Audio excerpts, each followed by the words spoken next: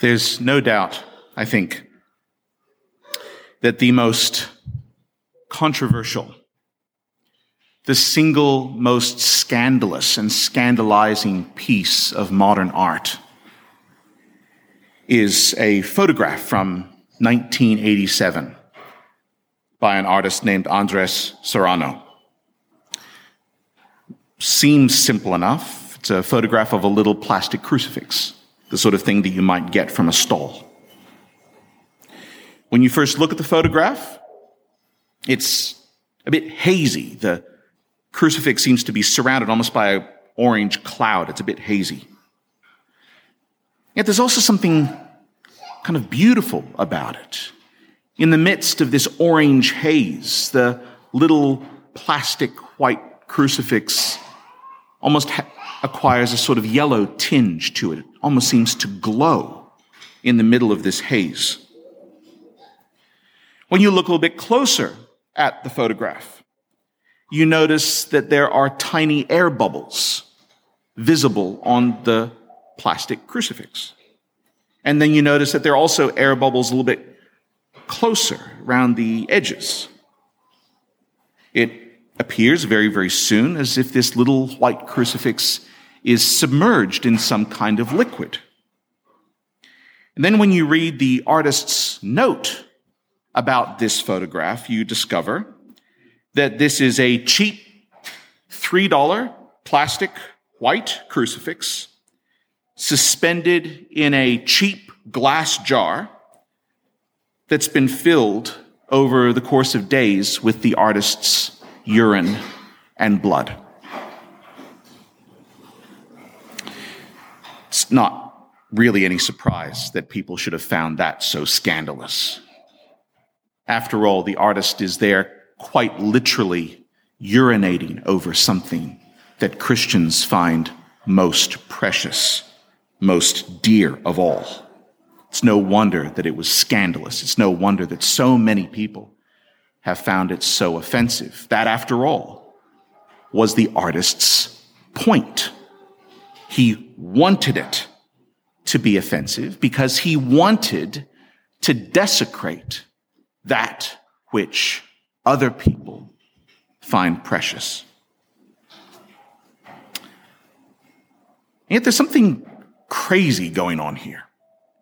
Despite his vicious intentions, and they were vicious, and despite the cruelty of the man, and he is a particularly despicable and unlikable figure, Andres Serrano has captured something with this horrible photo that so many works of overtly Christian art, with their sanitized, clean, beautiful crucifixes, seem to have entirely missed. Namely, this artist captures just what it is that crucifixion was meant to signify. Crucifixion was a form of punishment that was reserved by Romans for certain types of criminals. If you think about it, if your overlords really don't care about you very much, why on earth would they go to too much trouble to engage in a form of punishment that causes so much trouble? I mean, it was labor intensive. It took a long period of time. It was messy. It's a form of punishment that's reserved for certain types of criminals, namely types of criminals that the Romans most want to deter. After all, it's a form of punishment that is a form of deterrence. And what sort of people, what sort of criminals does an occupying army like the Romans want to deter? They want to deter rebels, assassins, insurrectionists. So it's no wonder that we are told in our reading, chapter 27, verse 38, there were two rebels crucified with Jesus, one on his right and one on his left. Remember, the cross that Jesus is hanging on was a cross that had been set aside for another rebel. This is what crucifixion is there for. And we are reminded no less than twice that Jesus is here nailed to Barabbas's cross. Crucifixion wasn't just death. It was public death. It was a particular kind of death. It was a death that was meant to be seen by others. It was a death that was meant to be seen by others as a way of dissuading them from engaging in the same behavior that got that person on that cross in the first place. That's why the charge that this person is guilty of was put either above their head or hanging around their neck. To crucify someone, to put the charge on them, is then to say, anyone else want to try? This is what happens to the people who do this. This is what happens to kings of the Jews. This is what happens to messiahs. In other words, crucifixion was another way of saying there is no king but Caesar. The purpose of crucifixion was to demonstrate, was to communicate, was to proclaim Roman power. This is what happens when people defy Caesar. But it's also worth saying that torture was only part of the process. In fact, crucifixion wasn't even really about the torture. There were other ways, after all. We know this from history. There were other ways of engaging in rather agonizing ways of putting your victims to death. Crucifixion was an evolved form of punishment. One of the earlier forms that it evolved from was impalement. I mean, imagine what you can do when you don't have a crossbeam, right? The purpose of crucifixion wasn't simply to exact pain or even to exact the worst death possible. The purpose of crucifixion was to make the victim hang, exposed, publicly, to die over a long, long time. Because before the victims of crucifixion are allowed to die physically, they must die socially. They must die politically. In other words, before they're allowed to die, they must be completely humiliated. Something we often hear less about when we think about Good Friday is that the victims of crucifixion were invariably made to hang naked. And yet Matthew's gospel tells us this explicitly, doesn't it? Even though we like to ignore it. Jesus was stripped, we are told. His clothes were divided among the Roman guards. The purpose of hanging the victims naked wasn't simply to exacerbate the heat during the day or the cold during the night. We also need to remember that in certain ancient cultures, for a naked man to be seen by women and children was an act of supreme dishonor and disgrace. We got a glimpse of this in the story of Noah, where Noah gets a bit tipsy, falls over in his tent and exposes himself. His sons come into the tent and they giggle, and it causes great shame for Noah and great punishment for them. To hang someone for days, oftentimes days, naked, was to increase, was to ramp up the humiliation. It's not enough for this person to die. This person must be utterly humiliated first. If we put that together with the idea that crucifixion was meant to communicate Roman power, this is what happens when you defy Roman might, then you can see very quickly, can't you, that the whole point of crucifixion was to make whatever man hung on that cross less than a man, less than human, to make them objects of utter contempt.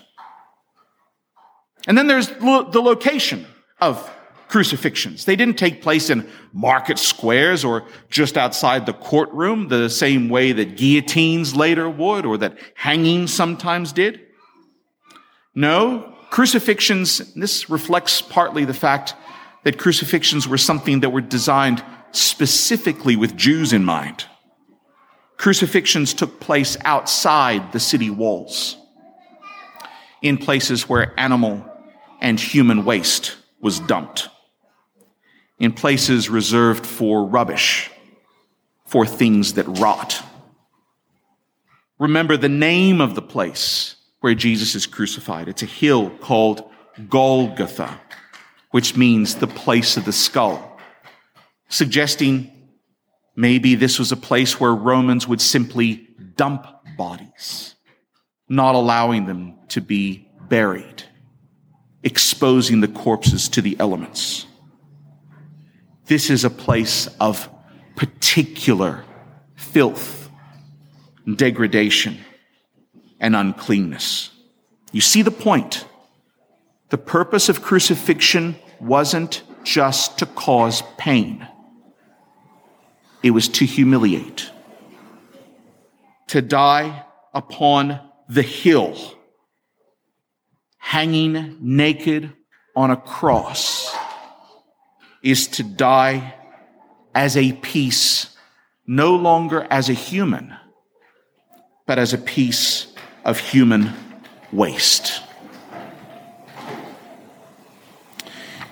In an ancient world where so much of religious observance was bound up with purity, with cleanness, with washing rituals, you can understand, can't you, that to not just die, but to die as a piece of filth, to die as someone who is defiled, is a fate worse than death.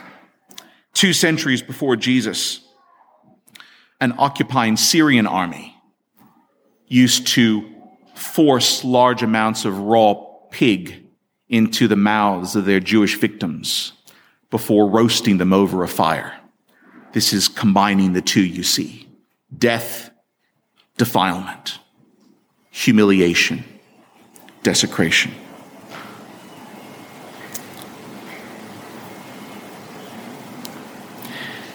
Jesus in the garden,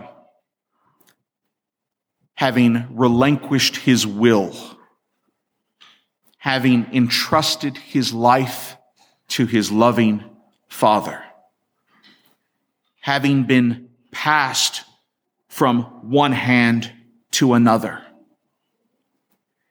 having endured an ordeal of manipulation and humiliation and utter indifference, of unrelenting callousness. Jesus has undergone an ordeal that was designed to turn him into something disgusting, into something subhuman.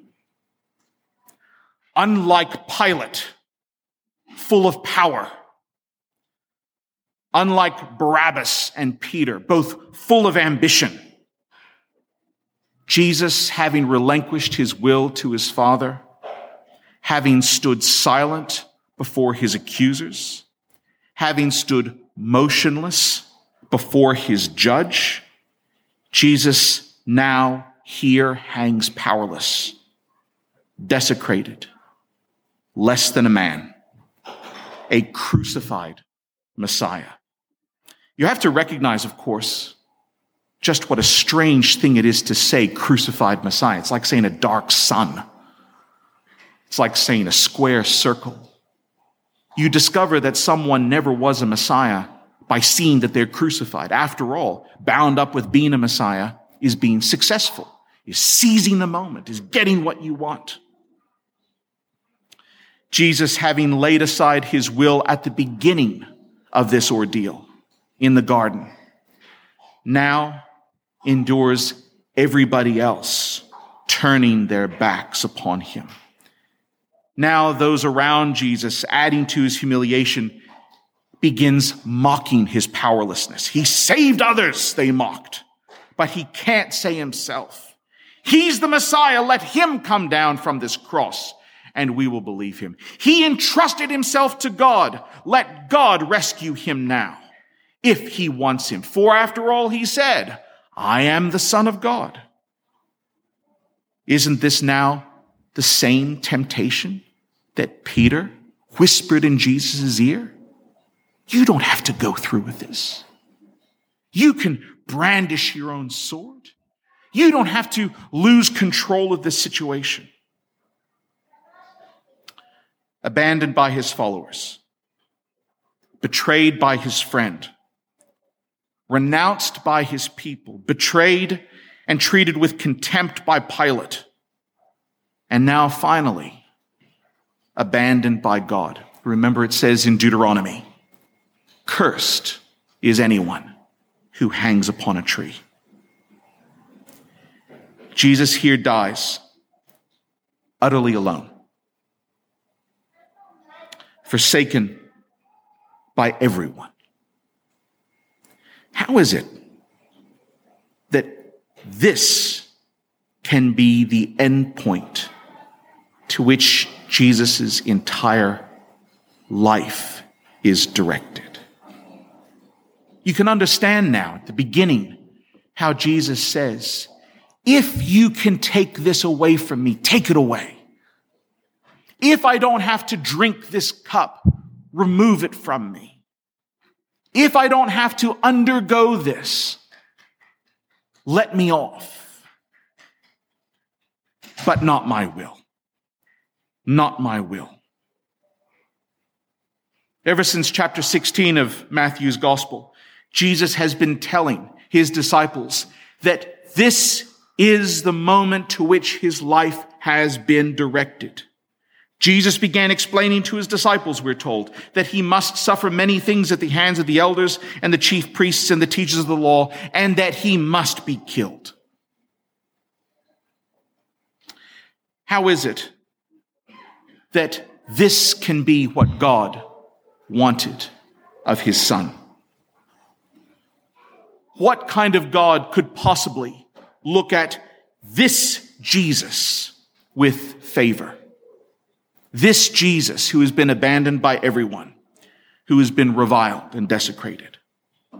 What kind of God could now say to this Jesus, this is my beloved Son, in whom I'm well pleased? It's no wonder, is it, that the Jews looked at the cross as scandal, as outrage. It's no wonder that the Romans looked at the cross as nonsense, as lunacy. The question for us is, what kind of God would look at the cross and say, that expresses my love? That expresses my wisdom. That expresses my beauty. That expresses my strength. What kind of God would say, behold my beloved Son, I am pleased with him? For God to be pleased with this Jesus, everything, it turns out, that we thought we knew about God would have to be wrong.